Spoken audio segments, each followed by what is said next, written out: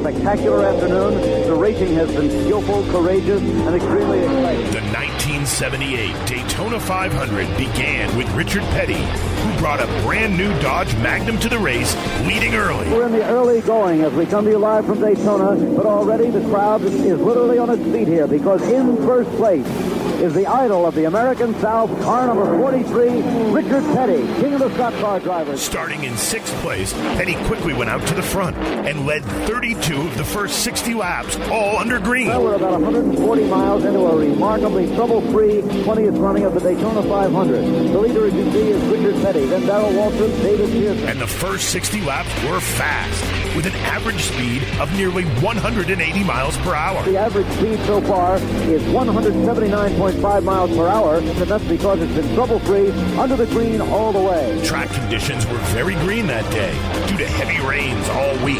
And the car explodes from Benny Parsons' car. Benny Parsons' car spins. It goes right into the infield, spinning all the way down the infield. Then behind you can see that car now just out of a picture with 18 points, and the car was upside down. Just after a restart on lap 70, Benny Parsons blew a left rear tire and spun out. Behind him, 1972 race winner A.J. Foyt was caught up and flipped several times in the Turn 1 infield. Let's speak to you live. That's America's most famous race driver being put on a stretcher at the Daytona International Speedway, A.J. Foyt. That left the race to 3 drivers: 1977 winner Cale Yarborough, Buddy Baker, and Bobby Allison, who entered the race with a 67-race winless streak.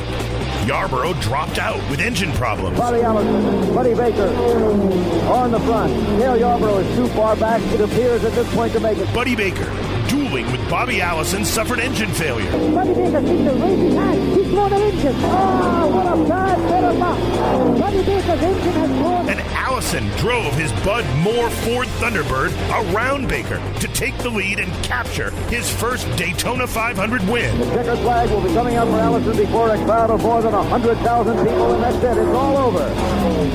After an exhausting, dramatic day of motor racing here at Daytona, Bobby Allison has won the Daytona 500. Bobby Allison wins the 1978 Daytona 500 and sails into victory lane for the first time.